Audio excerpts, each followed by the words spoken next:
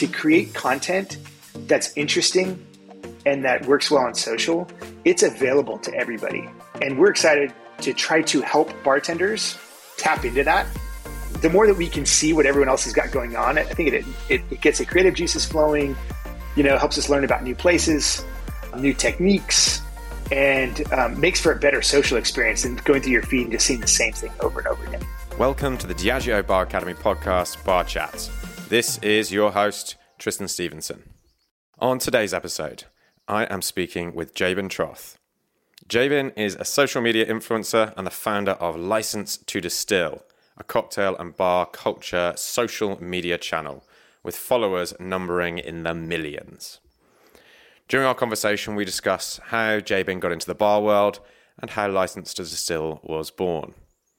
Jabin explains some of the strategies he has used to grow his platform, how he strikes the balance between curated and creative content, and where he thinks social media is going next.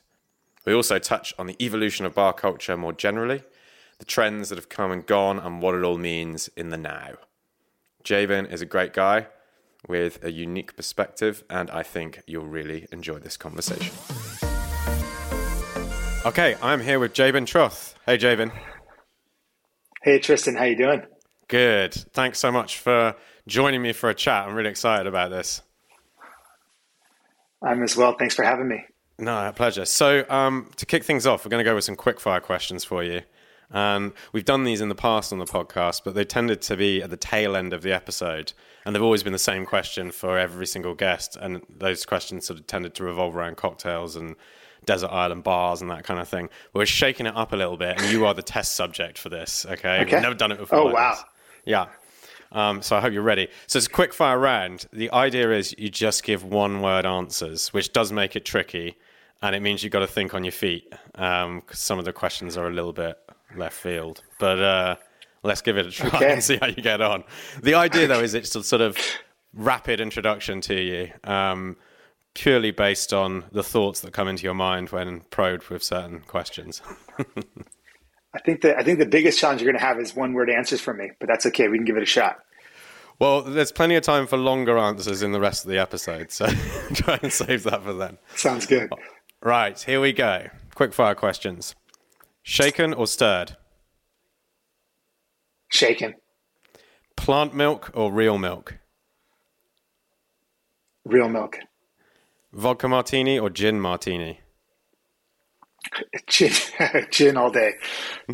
Coke or Pepsi? Coke. Mexican Would you rather Coke. cuddle with a baby panda or a baby penguin? Panda. Nice. Coffee or tea?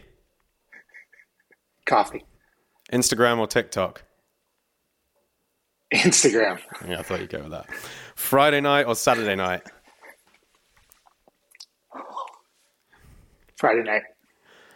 Ask permission or beg forgiveness? Permission. Nice. You're a good boy. Married. Do you snore? Yes. Have you ever worn socks with sandals? No. Scale of 1 to 10, how good are you at flair bartending? 0. Making drinks or tasting drinks? Tasting drinks. Do you like chartreuse? Yes. What sound do you make when a drink is really tasty?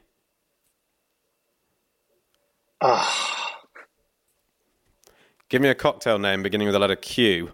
You can make it up if you have to.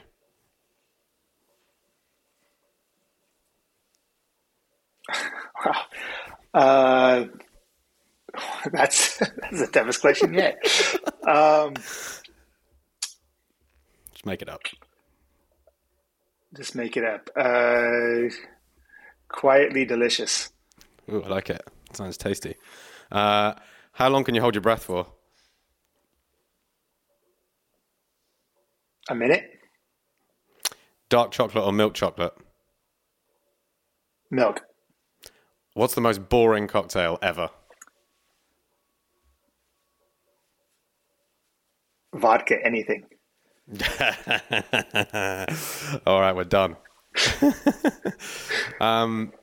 That was fun. So you want some feedback? Go on then. You want some feedback? Two hardest questions. The cocktail with Q, and Friday or Saturday for some reason. I was like, I had a double clutch on that one. I know, right? Because we've all had good Friday nights and good Saturday nights. It's really hard to kind of pick one over the other. Yeah. Something a bit more naughty about a Friday night, I think, because you've been working during the day. It feels like a bonus night in a way, whereas Saturday, a bit more planning involved, and they've both got good features and benefits. Agreed. But anyway, the cocktail beginning with Q is a tough one. I can't think of any myself, like classic cocktails beginning with Q. And I'm horrible at coming up with names for cocktails, so that was double whammy. But that's okay. So am I as well.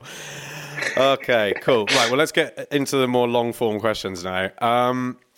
So, license to distill. I've already mentioned it in the introduction, but 1.1 million followers on Instagram, I believe. And I mean, if anyone's not checked it out, I'm sure pretty much anyone listening to this podcast has come across it at some point. You should go check it out.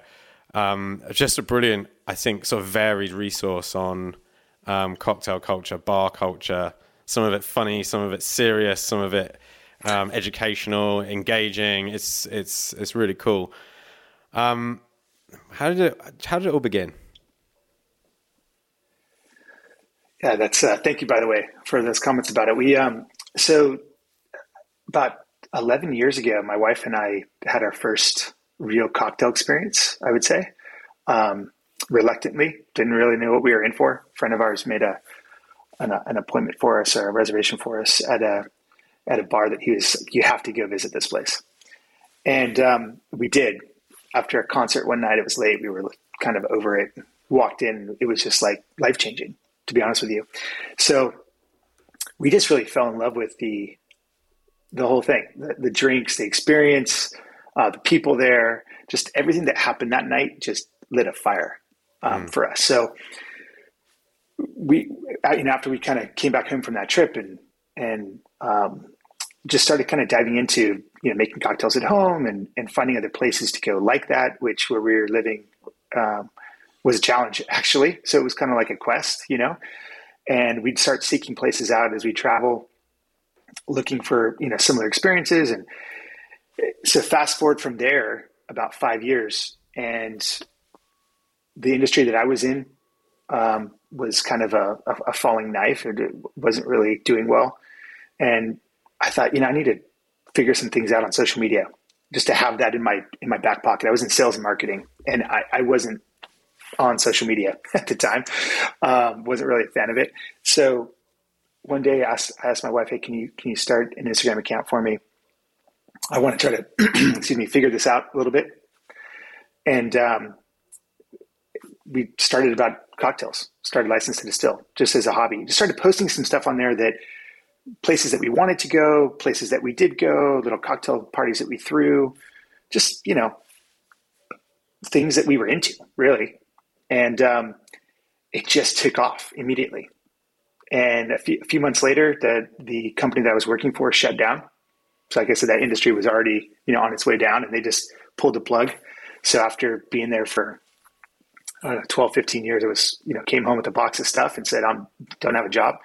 And just dove into License to Distill to see if we can make something of it, to do it on a full-time basis. And that's really where it started, just as a platform for bartenders and bars and brands that we loved, that we just wanted to share with everybody.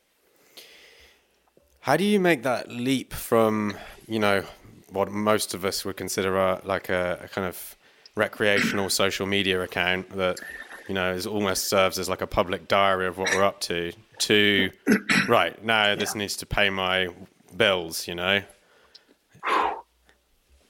That's I wish I could tell you that, I had it all mapped out, but we didn't. There were some things that happened along the way that just from, basically putting out as much hard work as possible and seeing like what came back. And even within the few months, cause I basically had a few months of, I don't know, you call it severance or whatever from the company to play with, thank goodness, because if I didn't, I probably would be still back in that industry, like on the wheel, just out of necessity. But I had a few months to play with, and that's, I told my wife, hey, I want to see what I can do with this. And we got down to the wire. That last check from my severance, came right before I got my first real break in the industry. And keep in mind, no industry experience. So it's not like I knew who to call. Nobody knew who we were. They're looking at the page on social, and we're not an industry, person. So they don't really know how to take us. And we exploded to the point where I think some people were just like, who is this? What just happened here? So it changed even within the few months before things kind of, we got the break that we needed to make this a real job. At first I was like, maybe I'll create content. A few brands started reaching out for us to, create content, being a typical influencer, I guess you'd say. And so we started doing some informal videos at home. And that process was tough at first, and dealing with agencies that, weren't really clear on what the client wanted, and all of that back and forth for the amount of money. I realized really quickly that that was not going to be a full-time gig for me. That was going to, replace what my income and give us what we need. So what I started to focus in on was maybe I can do social for brands, because what we saw was Licensed to Distill had exploded to the point where it was larger really quickly than most of the heritage brands. I was, I'm shocked. I'm going, how am I bigger than that brand or that brand already? Now I know why, after being in the industry for a little bit, but at the time, and being kind of, new to this, and some of the constraints that some of the brands face on their social channels, I was like, maybe I can just do this for brands. So I started peppering DMs, not even knowing that most of these DMs don't even go to the brand. They go to an agency themselves, who would have buried my message. Because I was competition. I didn't even know it. But one of the brands I was a huge fan of, and I reached out to them, and I started doing some things, to show them what I could do just on the peripheral that got their attention. And that led to a conversation with their CMO, who had just come on and kind of had a new vision for their marketing as well. And they flew me out to Tails, and I created a deck. And I had never created a deck before, let alone one for this industry. I put what I thought, brands should be doing. We sat in a hotel, at Tails, which I'd never even heard of before. When they asked me about Tails the cocktail, I'm like, I'm sitting on the phone going, what is Tails? I'm like Googling it as I'm talking to them. But they said, hey, let's do this. We want to hire you. And that literally was the spark that allowed us to now focus in on this. My focus became their social media, but licenses still continue to grow. And then it kind of, changed again, where it shifted from us doing social media for brands to now we're creating content for brands and doing some consulting on social media. But I was literally running their social for 2 years on a day-to-day basis, posting content, creating content, influencer programs, all of that stuff for them. That's where I thought the model was going to be. But again, the shift, continues as Licenses still got bigger. We had to morph that into more of what it is now. So what would you describe it as now? Would you sort of describe it as well, in fact, you describe it. I can probably make an attempt at it, but you're going to know better than me. No. So you have, I think, from the consumer perspective or from, follower perspective, there's what you see on the page, which is kind of like the forward facing, which is the content that we either create or curate, which has always been an element of License to Distill from the start, was sharing content from other bars, other bartenders that we thought was cool, and not just having it be our own perspective and limited to where we can be physically. That was always a big part of the idea, behind it. But also there's what you don't see, which is, again, consulting, helping brands kind of craft their social strategy, working with them on ad management, digital ad spends, and some of those things that you would never see on the content side, because it's all happening, behind the scenes.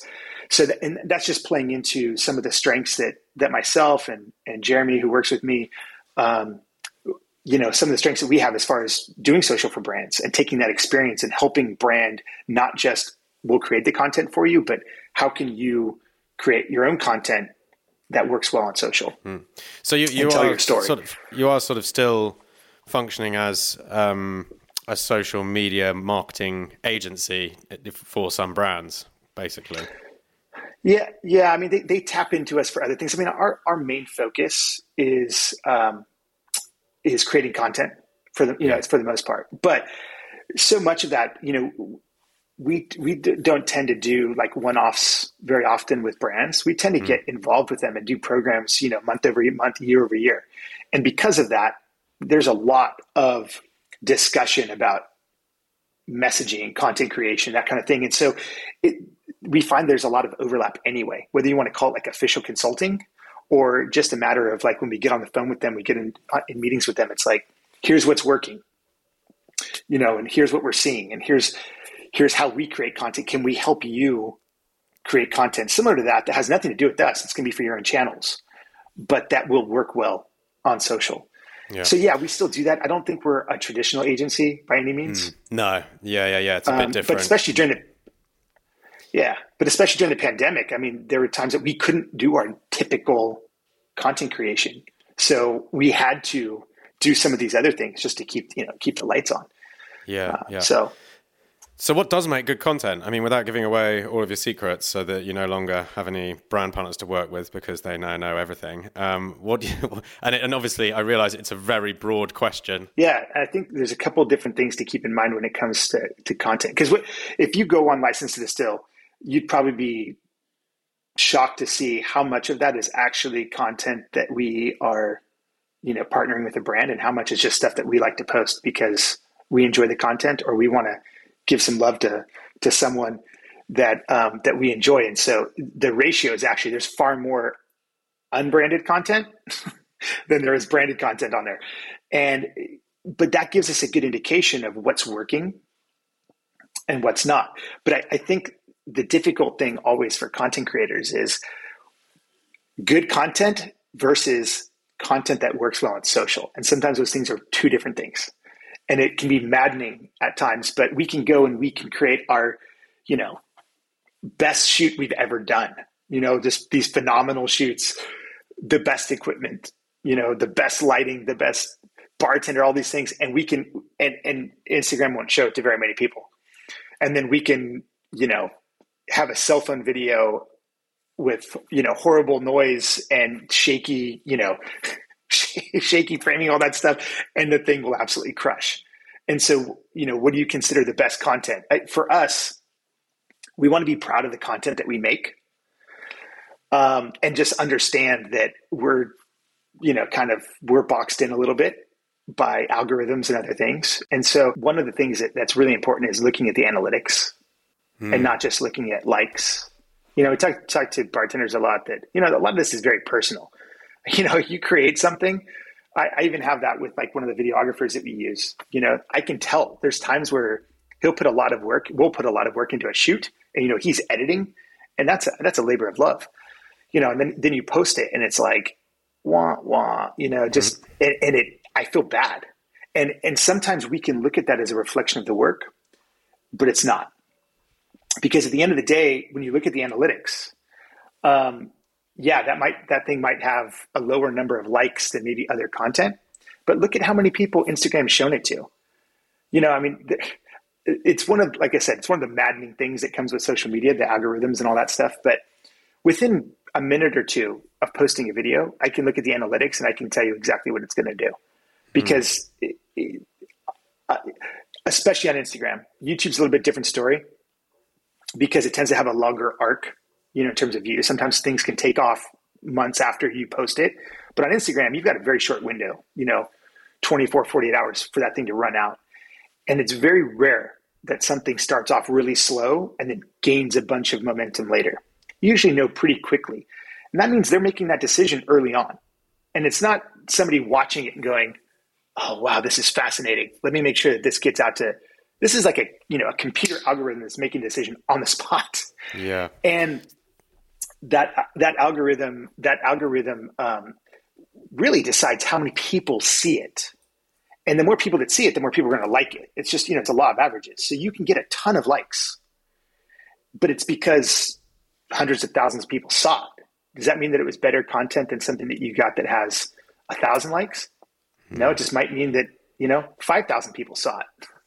But when you start looking at the percentages, you realize that like, oh, so many people that, an X amount of people that saw this liked it. And over here, a huge amount of people saw it. And maybe the percentage is lower of people that actually liked the content. They swiped past it. But the total number looks big because, Instagram showed it to more people. Yeah. And then there's also the people that's showing it to as well, right? Who the audience is. I mean, I guess you do want to spread it far and wide. So what's the secret sauce then? Like, if you're on it with the analytics and you understand how a video is going to turn out over the next 48 hours based on the first few minutes, surely you have some idea now then of what's sort of triggering the algorithm to do what you want it to do. Is it video length? Is it, how many, cutscenes there are in it, or text placement, or what does it? I don't think we have enough data to get like that far in the weeds about like specific lengths and those types of things. I do think that one of the things that we try to always do is follow the lead of what the social media platforms are promoting and what they're on. There for a while, like we'll just take Instagram, for example. For a while, Instagram was trying to compete with YouTube with like longer form content with IGTV. You posted videos over a minute long, it triggered it to IGTV, and they tended to do a lot better. So we started creating content. We knew that, okay, Instagram is pushing this new toy. So we started, keeping that in mind when we were doing our videos and our editing. But then now IGTV is an afterthought. It's like basically it's all one type of feed post and reels. The TikTok competitor is now their new toy. So like you said, using text overlays and filming natively in the app instead of like filming a video on your phone and then posting it. We found that a lot of times Instagram can't even handle the quality of the video filmed with like a normal, iPhone or whatever. And so they're like changing the color ratio and the quality gets tweaked, but then you film it in the app, which is what they want you to do. And it does a lot better. Don't leave the app. They're like, we will reward you. Just don't leave the app. Exactly. They want us, editing, adding music, text overlay in their platform. And so I think for us, and same thing with YouTube. YouTube started doing YouTube Shorts, obviously to compete with the TikToks and Instagrams. And we found our content has exploded on YouTube because of YouTube Shorts. When you find out or when you realize that they've got a new toy, you gotta think about, not to like completely do a departure from like, your soul as far as content creation, but you need to think about how your content can work with those things so that you can play the game a little bit and have better success at letting people discover you and them getting the content out and not just stay in the same rut. One of the difficult things for this industry, because photography has been such a huge part of it, there's cocktail photography pages all over. But the CEO of Instagram a few months ago said, Instagram is basically no longer going to be a photography, it's video. We're not a photography platform. That's a signal to all content creators that it's not that, you can't post photos anymore. Of course you can, but what is Instagram's focus? What are they going to be putting in front of people? It's video.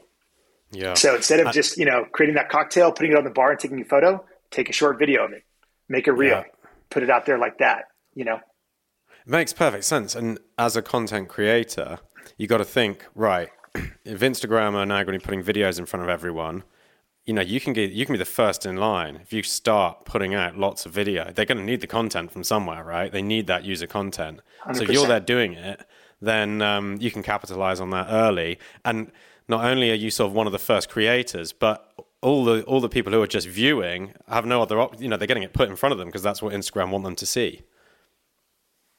Absolutely. And that's a key. And that's what we're seeing like on the YouTube front, because YouTube's been around forever, but when they started doing shorts, they were hungry and still are hungry for shorter form content. That's, vertical full screen, that's a departure from what YouTube has tended to be, which is, you know, the widescreen, longer form content.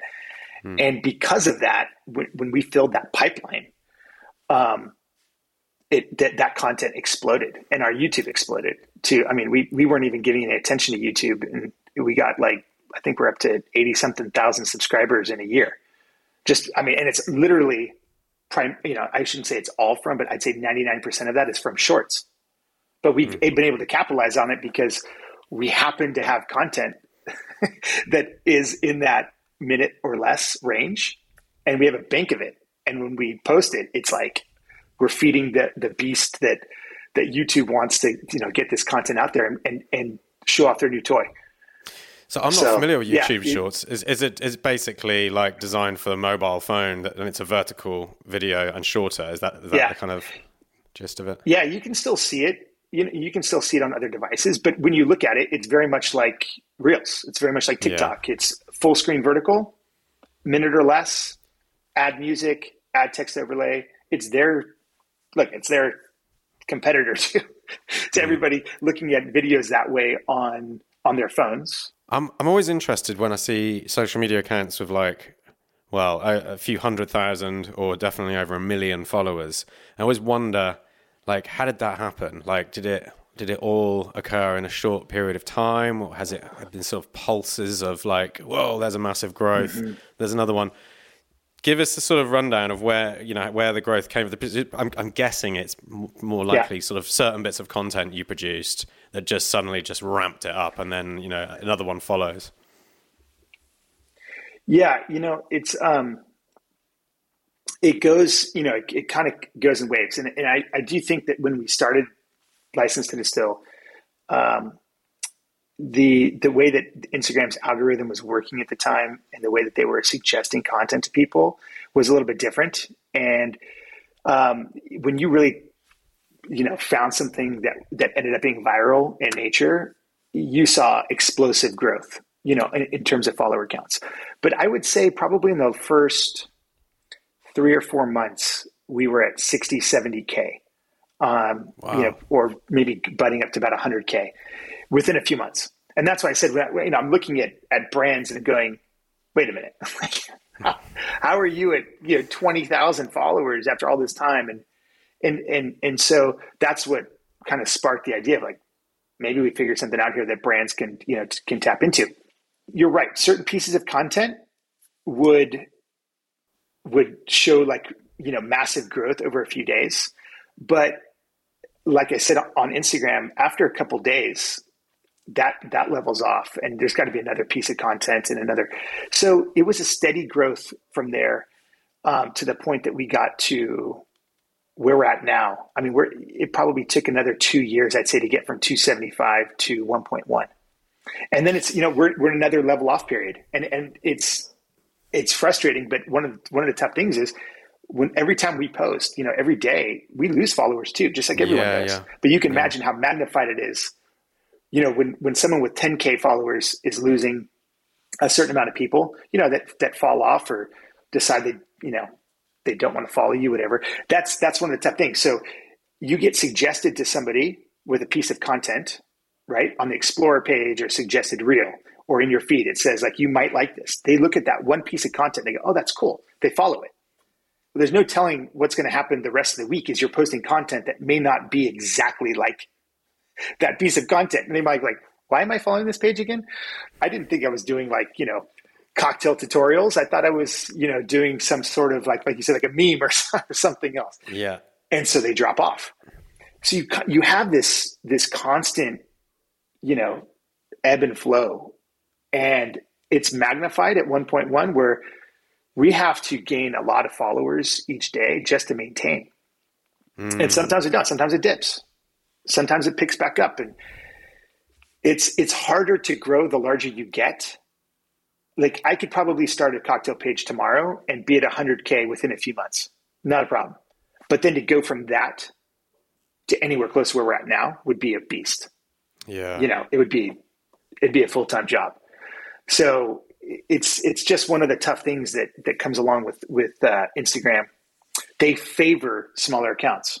And smaller accounts can grow a lot faster than the larger ones. And you see it across the board. You see it with brands, some of our, the other cocktail pages that are large in size, they're not having massive growth. It's kind of a slow, steady climb. So what do you rely on most? Is it people finding you on the Discover page, or is it people sharing your content onto their stories or whatever? Yeah, I think the Discover page is still, if you can hit something that is, like I said, viral in nature, and Instagram's getting it out to a large number of people, that does help. Sharing to stories, that does help, but usually the people that are sharing it don't have massive followings. Certainly, anytime that you can collaborate on content with people that maybe are outside of your circle, that certainly helps. We do a lot of stuff with brands in the food space like Traeger and steak companies or knife companies and that kind of thing. And anytime we can collaborate, where like they're now showing our content or talking about us to on a platform that just they don't know about us yet. Yeah, it's a different audience altogether, right? Yeah. It's a different audience. Yeah. Cause I definitely think you do reach a level of saturation that, as you said, the open, probably a lot of people in the industry have come across us at one, whether they know who we were or anything like that's a whole different story. I don't think very many people know us yet, but have probably come across our content. Yeah. But when you can get to a whole nother segment, like something as big as food, then you can see that collaboration really helps you ramp up. The other thing I was going to say about when you're losing followers, it's virtually impossible to get one back, isn't it? So although you've got all these potential people who might follow you out there, all the ones who've unfollowed you are now sort of crossed off the list. Like, well, that's a person that we're never getting back. And because that number's increasing every single day, you've got a constantly increasing number of people who are never going to follow you again. Well, yeah. And I think there's probably some people that come back and forth. I know there's some brands that like have unfollowed and then, come back and said, oh, I don't know why I'm not following them or whatever. You're more forgiving than me, maybe. Yeah, no, I don't write them off completely, but yeah, but then there's also the other thing of, there's a growing number of people who are being introduced, and that's really where the whole beauty of Licensed to Distill, what excites us the most from day one to now, is introducing this to a new audience. And I think as an industry at times we can become too consumed with talking to ourselves. And, you and I could sit on this podcast and we could nerd out on certain things that for 99% of the people, they have no idea what we're talking about in terms of cocktails. And if they were listening to it, they wouldn't be interested in it and they wouldn't feel included in the conversation. And I think one of our goals is to let's talk about, because I'm a cocktail nerd, as a consumer. And a lot of people that we feature this is their life, and so they're very serious about it. Let's share that. That's fine. But let's also share some of the things that will bring people in. And that's something that we're always focused in on, is how can, markets that, people, they don't have bars like the ones we feature, in their area, but they're like, when I travel, I'm going to one of those spots. It becomes like a bucket list travel thing, I want to get there. I want to check that place out. I want to be in front of that bartender. And that goes for certain areas of countries, but also it's actually certain areas of the world that, we get messages like, it's illegal to drink here, but I follow the page because I love this and I want to do this. I want to learn how to do this or whatever the case may be. And those are the areas that I think that there's a lot of room for growth that we can still tap into. I think it's one of the things that you guys do really well is that inclusivity thing. And I think you do it by basically building excitement around the industry. And that excitement, sometimes it can be quite sort of geeky and in-joke sort of thing, like, oh, cool, yeah, I'm a bartender, I know what he's talking about. But a lot of the time, it's just general excitement for drinks and bars. Yeah, that's one thing that I think that we all could improve on, and I not to take it back to our original bar experience, but we walked into this bar, Noble Experiment, which is still one of my favorites down in San Diego.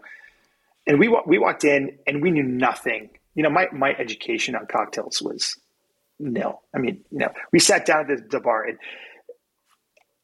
having now gone to a ton of different bars over the years, we've had some experiences that we've gone to where we're like, oh man, that was rough. Like we know a little bit as consumers. I'm certainly not a professional bartender, but you walk out of there going like, they made you feel like you don't know anything, like, very, a little too uptight. You know what I mean? If Noble Experiment had been like that, if we walked in there and we walked out feeling like, oh man, we didn't belong there, none of this happens. Yeah. But we walked in and it was like, we sat down with Crust and this bartender, and he's like, he immediately could, just a few questions could gauge where we were at. It's like, don't worry, I got you. Like, let me walk you through this entire thing calmly, kindly, where we were like, this is amazing. We love this. And we walked out with a positive experience. That's what we need to do, I think, a better job of. And I'm including us in this, but even as an industry, even on social, like, there are a lot of people that don't know. It's okay. There's a lot of people that are making drinks the way, you and I may view as like, that's completely wrong. We can either slam them and make them feel like you don't belong here because you don't know, or we can say, hey, no problem. That's how you like to make your drink. Here's what you may want to consider to elevate that drink or to do it a little differently, and make them feel like they're a part of the community. And I know what it did for us. And I think it'll just serve to, improve the overall industry as a whole. And, in terms of the amount of people that become interested in drinking our drinks, and having the experience that we're enjoying. Yeah. I mean, I think the inclusivity thing is so important. And I feel like the industry went through a bit of a phase where bartenders, to a certain extent, quite rightly, had a chip on their shoulder about, what the profession meant. And this is possibly more the case over here in the UK than the US or even other parts of Europe, where it's seen as a bit more of a profession. But over here, there was this chip on the shoulder because it was seen as like, well, when are you going to get a real job? Well, you just work here part-time, right? What else do you do? And whilst this was going on, especially in the late 90s and noughties, the craft was really evolving and progressing very well. A lot of culinary techniques coming in, new brands, products, revival of classic cocktail culture, the whole sort of provenance movement, all of this stuff coming together. And bartenders, all these new bars opening as well to sort of service this movement. And we've seen the same thing with cafe culture and baristas as well. The bartender ends up taking on this sort of elitist position where it's like, looks down on the customer like, you have no idea how much I know about cocktails. And I'm going to look down my nose at you, tell you exactly all the things that you don't particularly need to know so that you feel intimidated and you then have more respect for my capability as a bartender. Which of course is not really the best way to do things. And I think we've hopefully emerged out of that period, at least in the sort of more developed cocktail cities around the world, because now people are more aware of the craft of the bartender, and bartenders probably have less of a point to prove.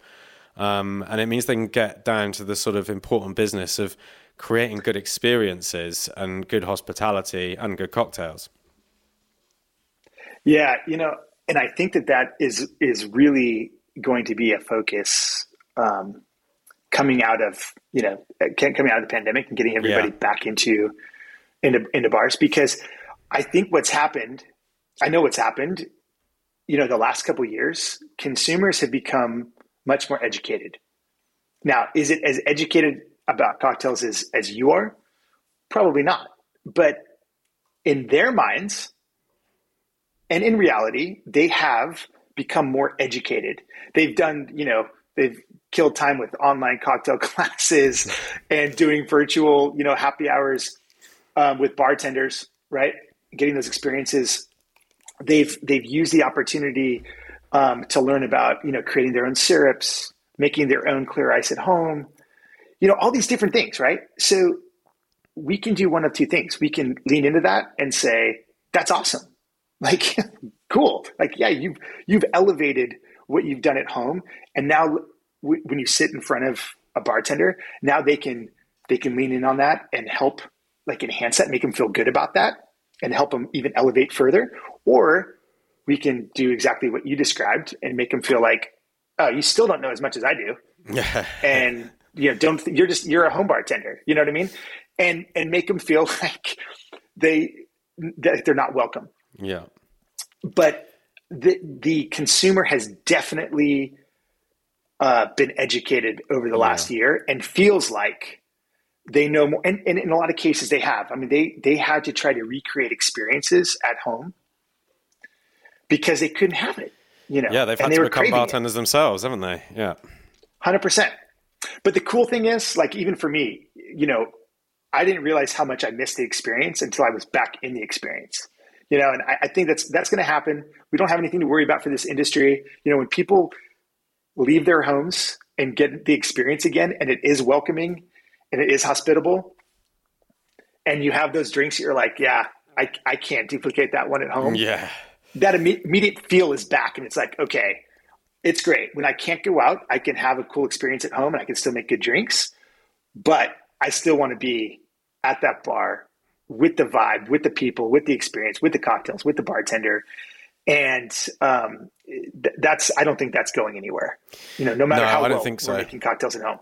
No, I don't think so. I mean, it's what makes a good bar special. I mean, all of my favorite bars in the world, when I think about why I want to go there, it's not really because of the drinks. Now, the drinks must be at a certain level, obviously. You know, they can't be bad. But it's because of the bartenders, it's because of the music, it's because of the decor, the seating, you know, the lighting, all of that kind of stuff. And yeah, of course, I expect to get good drinks there, and no, undoubtedly do. But it's never the drinks specifically that I personally remember. It's always that general feeling and mood of being there. And like you say, it is impossible to create in a home, I think, because the very nature of a bar is that it isn't your home. You know, it's somewhere else where you go to meet people. Right. So I think you're right. We need bars and restaurants and everything need to look at it as an opportunity that they do now have a more educated consumer coming in across the board. And it's like, how do you deal with that? And I think it always comes back to that same thing. It's like, know your customer. What is it they're there for? You know, are they there on a date? Are they there on a business meeting? You know, is this a party or is it a kind of more somber affair? What's their knowledge like? What do they drink? What can you recommend? All this kind of stuff, and then tailor it to them. And that's the best bartenders in the world are the ones that don't just kind of robotically repeat the same service to every single guest. You know, they actually have some nuance in that style and can then sort of tailor it to each guest. So I don't want to bring up a nightmare, one of our nightmare experiences, but it kind of speaks to like what you're saying. Cause we went to, this is, you know, pre-pandemic, my wife and I went to a bar, and you have to know, like, nobody knows, not that anyone should know who we are, but like nobody knows who we are. When we go to a bar, it's not like, oh, you know, somebody's here, like a food critic's here or anything like that. We don't tell anyone. We just walk in like anybody else, of course. And so we show up and we go into this room before we get into the bar where like they stop you, and it's like literally the size of like a small elevator. And we're like, you know, in there with the hostess, and she like brings out her list of rules, you know, hey, we got to go through the rules. And we're like, okay, you know, this is like the second we walk into the place, like whoosh, they pull out this scroll of rules. So they go through it. Okay, not a big deal. We sit down, and bartender comes over. And he's like, okay, you know, what do you want to drink? They're going to like do bespoke cocktails, come up with something. And he asked my wife, he's like, you know, I'm trying to think of how he phrased the initial question, but I think he was like, you know, what are you looking for? Like, what type of flavors are you looking for? What do you like to drink? She mentioned, as she was describing the types of things that she likes, like, you know, not that sweet, I like bitter, I like these different things. She mentioned gin. And he stops her because I didn't ask you to tell me what spirit you like to drink. I'll decide that. I asked you like what kind of flavors you like. And I'm like sitting there going, "Are you kidding?" She just is like, "Okay, I'm sorry." Like, and he was worried he was going to be out of the job. It's like, don't design the drink yourself. That's my job. It was like, like, bro, like, do you understand? We're not curing cancer here. We're having a cocktail. Yeah. Like, relax, you know? And I do think that's one of the things that is gonna come out of this as well when things get back to, you know, as normal as possible. I do think that just like a little bit of let's relax, like let's enjoy the fact that we're all back together again, and that, you know, the bar's still open, there's customers still coming in, and let's just enjoy this and have some fun. And you can even see it on social a little bit. What I've been happy to see is that we're not taking ourselves quite as seriously as we were. In some cases, like you said, there's some pages like Good Cocktails and Mover and Shaker. They're doing a lot of humor to the industry, and it's being received well. And I think that before it'd be like, no, we got to be so buttoned up. You know, this is serious. Like, no, people are here for an experience. They want to have a good time. They want to have good drinks. Let's not make this feel like it's too uptight and too serious. And so I'm looking forward to seeing some of that go away and some more of that fun brought back to cocktails. I think it probably will. I mean, like you say, it's the pandemic's been almost like a sort of sense check. It reminded us of all the things we love about bars and cocktails, whether you work in the industry or you just like drinking in these places. Having had it taken away, we all sort of, you know, have been reminded of the great things about it. And so even that guy you mentioned in the story, in the anecdote, hopefully he is back behind the stick now and thinking from now on and just have fun, lighten up. Yeah, I mean, if you want people to show back up, right, to your bar, exactly. Yeah. I mean, what, you know, especially right now, like, you know, as things are reopening and different things, it may not be that you can go to bars at the same frequency that you did before. Maybe it's just more of a special occasion right now because of different things, whatever the case may be. What places are you going to think back and go to? It's going to be the places where it's like, I know I'm going to have a good time, have a good experience, sit across from a cool bartender. You know, I mean, we're going to be received well, and the drinks should be great.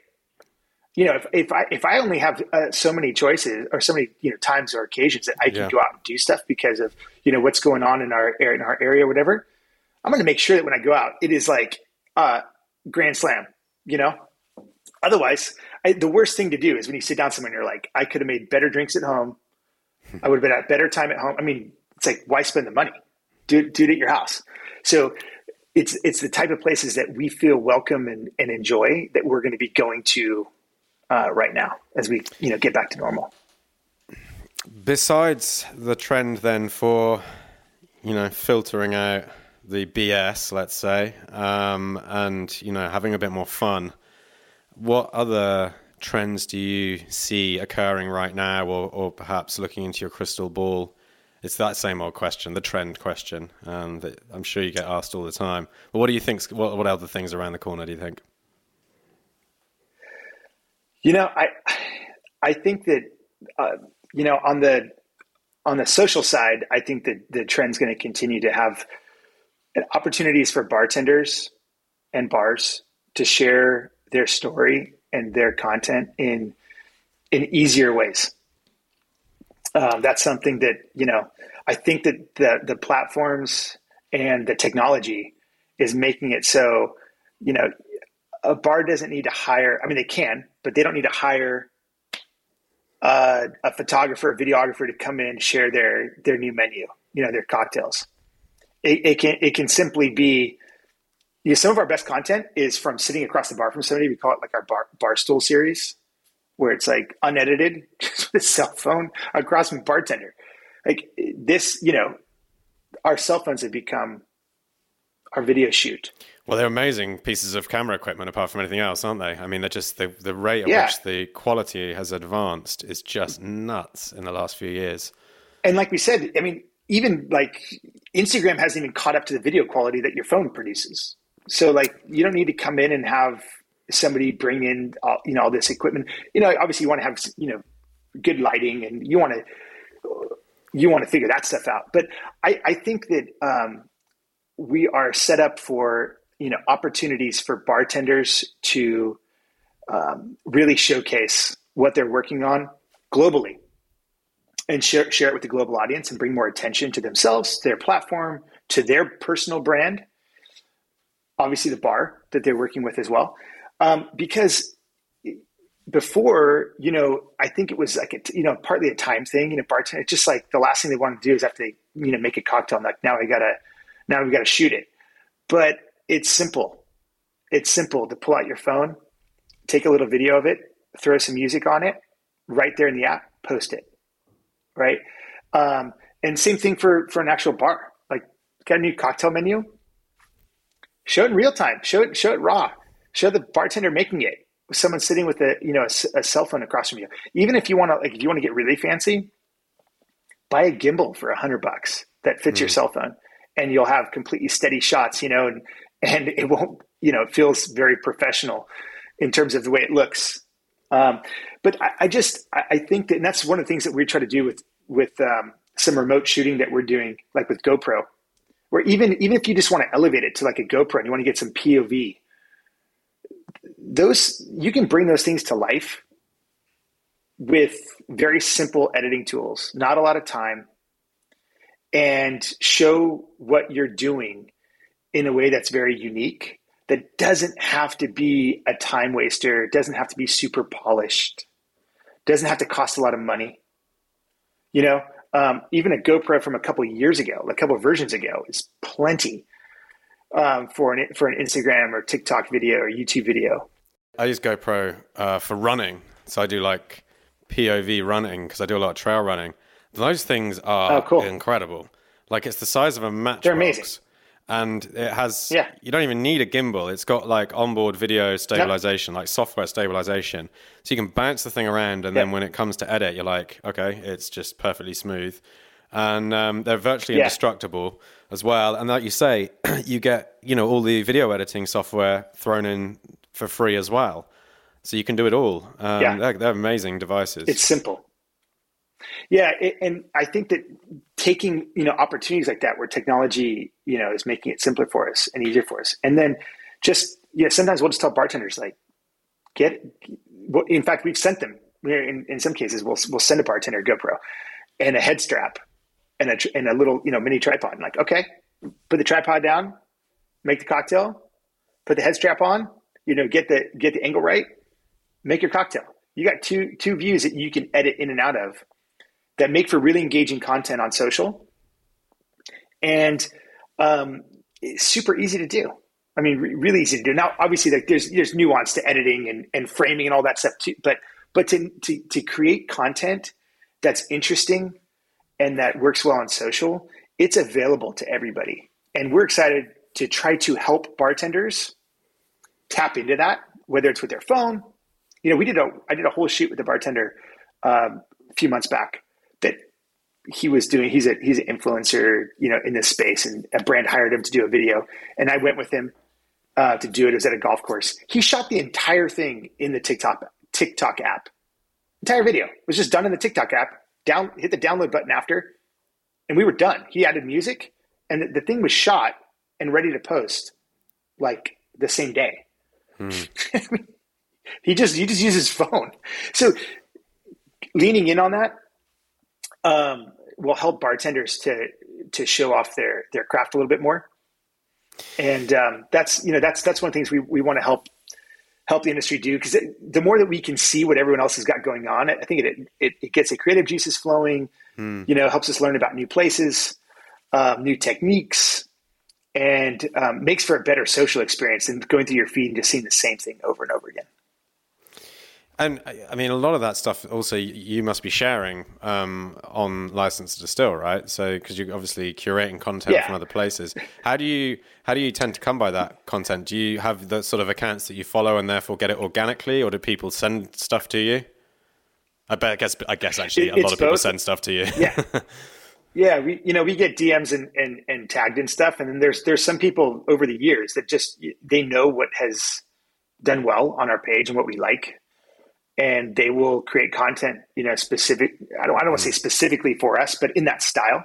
Yeah. And that's especially, I think, been the case with the GoPro stuff, because our relationship with GoPro, really helped immensely in terms of our content creation, and still our main, video production guys is someone that worked extensively with GoPro. He's a world-class, GoPro editor, amongst other things. But he's got an eye for GoPro stuff on a different level. And so some of our GoPro stuff are our best stuff, but it's also encouraged some to go create, kind of a GoPro shoot themselves. Like you said, it's fairly easy to do. And in some cases, they edit that all up, knowing, that's kind of like the style that we like and style that works well on social. And they'll either talk to us beforehand and we can kind of help with some of the details and the arrangements, or they show it to us after, And in some cases, we've actually had them just film raw footage and we've edited the footage, So yeah, we find it a variety of ways. I find it on my Explorer page, like other people find it. I find it, it gets suggested to me through Instagram. It's pages that we follow. And then it's people that directly, I still see and read every DM that comes in. So if someone created some really cool content, they'll send us and go, hey, I think you'll like this. We don't always, their eye might be a little bit different than our eye. We don't always post all that stuff, but we definitely consider it. And if it is going to work well, we use it, and obviously always throughout this process, when we curate something, giving proper credit so that the focus goes back to the content creator, which I think is really important too. Cool. What is next then? 2 million followers, I guess, would be nice. 1.5 million first. Yeah. Should we take it one step at a time? Yeah. I don't focus too much on the number as much as at this point, we want to continue to diversify our content and make good content. We don't want people getting bored with our content, and that includes us. Sometimes, my wife will be like, "What's going on? You need to get out there and do something different." It's just because we're obviously you're in the weeds on creating this stuff, and at times you can even get bored. So we're definitely looking at different ways. And what's gone on the last 2 years has forced us to look at different ways of creating content. And we're excited about what's ahead, because one of the things that we're looking at and starting to do is longer form content on platforms like YouTube, which our videographers love, because instead of going, hey, this is going to be a fully vertical video, and we're in these beautiful bars, and they're like, we can't even show anything beyond like what's immediately on the side of the bartender. Now, full screen, HD, videos. We're rolling out some series on our YouTube channel, and I think what I see as an opportunity on the YouTube front is for License to Distill to take that same curated and created content style to YouTube in a way that we're going to create series. And we already have started creating series that incorporate bartenders from different parts of the world and experiences from different parts of the world and brands from different parts of the world, and kind of becoming the Netflix of the booze industry. You can go on License to Distill, and you'll be able to pick different series. Like if you want to, learn how to make, traditional cocktails and have a traditional cocktail video, it's there. If you want to have ice tutorials, that's a different series, and that's there. If you want to go and see what it's like to visit some of these places more like in a documentary style, that'll be there. And we're excited about doing that. What we've started to reach out to bartenders and talk to them about, what are you passionate about? What are some of the things that you'd like to highlight? Is it different? Is it how to make different syrups and stuff at home? Is it visiting certain, visiting hidden bars? Is that something that a series could be, created 3 episodes, 6 episode series where we can roll some of the stuff out, let the bartender have the spotlight. Yeah. And it could be like, License to Distill presents Hidden Bars with Tristan, and Tristan takes us through some of his favorite spots, whatever the case would be. But we can go on and allow License to Distill to be the platform to tap into different types of longer form content that are of interest to you. So that's where we're heading. And that by no means that we're slowing down on the other content that we're creating and curating. This is just in addition to, because we see an opportunity to expand the type of content, the quality of the content, and the amount of content that we're producing. I think that's one of the great things about YouTube, isn't it? You can use it almost as a sort of hosting platform for all of this content, whereas the sort of more smartphone social media platforms like TikTok and Instagram, like you've said a couple of times, it's sort of a 24, 48 hours. And then although it stays there on your page, no one really goes back and looks at this stuff, you know? Whereas a sort 100%. of a bulky YouTube catalog with all these different shows and you know, themed episodes will always be there, and people will browse them and they'll get recommended them, and you know, they'll go back and look at them, you know, years after they were first aired. And you know, perhaps something that wasn't popular in the first place suddenly has its moment and becomes extremely popular. It's a great thing about YouTube, I think. Yeah, and that's how we view it, because we are very, very you know, understanding of the fact that License to Distill, me as a person, anyone else that works with us, we are not the star of the show. We have always put the spotlight on the bartenders, and we view them as the rock stars. I mean, that's, you know, we're still fanboys of this industry. Mm-hmm. And so License to Distill has always done that and tried to promote the bartender and help the bartender grow their following. And in some cases, I don't want to say that we created, you know, this, but we've helped. I would like to say that we've helped bartenders create another revenue stream by becoming influencers themselves and content creators themselves. But like you said, it's really hard to create meaningful, sustaining, evergreen, you know, content on Instagram that can show them in a series format. And so now that, you know, the YouTube audience has grown to the point, and it's continuing to grow for us, we thought, what if we take that same formula, but we now look at a more meaningful series-based, you know, stream of content where we can sit down and say, let's create an actual, you know, like mini series with you, and let that series stand alone, and people can follow along in the episodes and subscribe in some cases to that specific series, you know, within our channel. And again, not have it be just, hey, every series has Jabin or anyone else from License to Distill.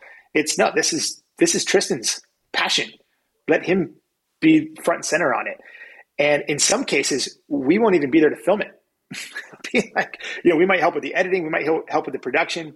We will be helping with those things, but it's going to go beyond where we can be physically and empower the talent, the bartenders who are already talented people, to show off their content creation skills and what they're passionate about, right? And have them be a part of the process so that, you know, yes, we are we're going to hopefully have the community, but it's in no way going to take away the shine from the bartender, who has always been, you know, the star of the show in our eyes. Love it. So I mean, great way to finish as well. I love this idea that, you know, you've obviously had a great amount of success creating content and curating content, and now you're almost sort of shepherding, fostering new content creators amongst the bar industry to help them create their own brands and support them on that journey. That's really cool. Well, yeah, and you know, not to go backwards, but one of the things that we did this last year that was really cool was, you know, we did a competition for a brand that after people entered on social, the finalists got an entire GoPro shooting kit. Nice. And they filmed their cocktail themselves, and then the winner, the video was edited by our team. So our editing team, you know, looked at angles and how they feature the cocktail and different things. It wasn't just about the cocktail itself or the recipe, like most cocktail competitions are, but it was how creative they were in the shooting process. And so again, like you said, empowering, helping, part of that was like, they each got time with us to consult on shooting it. You know, we didn't leave them, you know, send them a camera and say, figure it out. So we were really able to help. And that's something that we want to continue to do is, again, help bartenders create more content. Fantastic stuff. And on that note, I think we've finished creating this piece of content for today. Jabin, it's been an absolute pleasure, man, to chat with you. I think we could have gone on a lot longer, but maybe we'll do another episode sometime. Yeah, that sounds good. I've thoroughly enjoyed it, Tristan. Thanks again for having me. I really appreciate it. Thanks again for listening to Bar Chat. If you're new to the podcast, be sure to check out the Bar Chat Shorts episodes, accessible through the same podcast feed as this episode. Shorts are roughly 5-minute episodes taken from full-length episodes and are a great way to dip a toe into the deep waters of our back catalogue. And if you haven't already, make sure you become a Diageo Bar Academy member. It's free. Head over to diageobaracademy.com for the latest industry news, events, and inspiration, and subscribe to get it emailed to you. See you next time.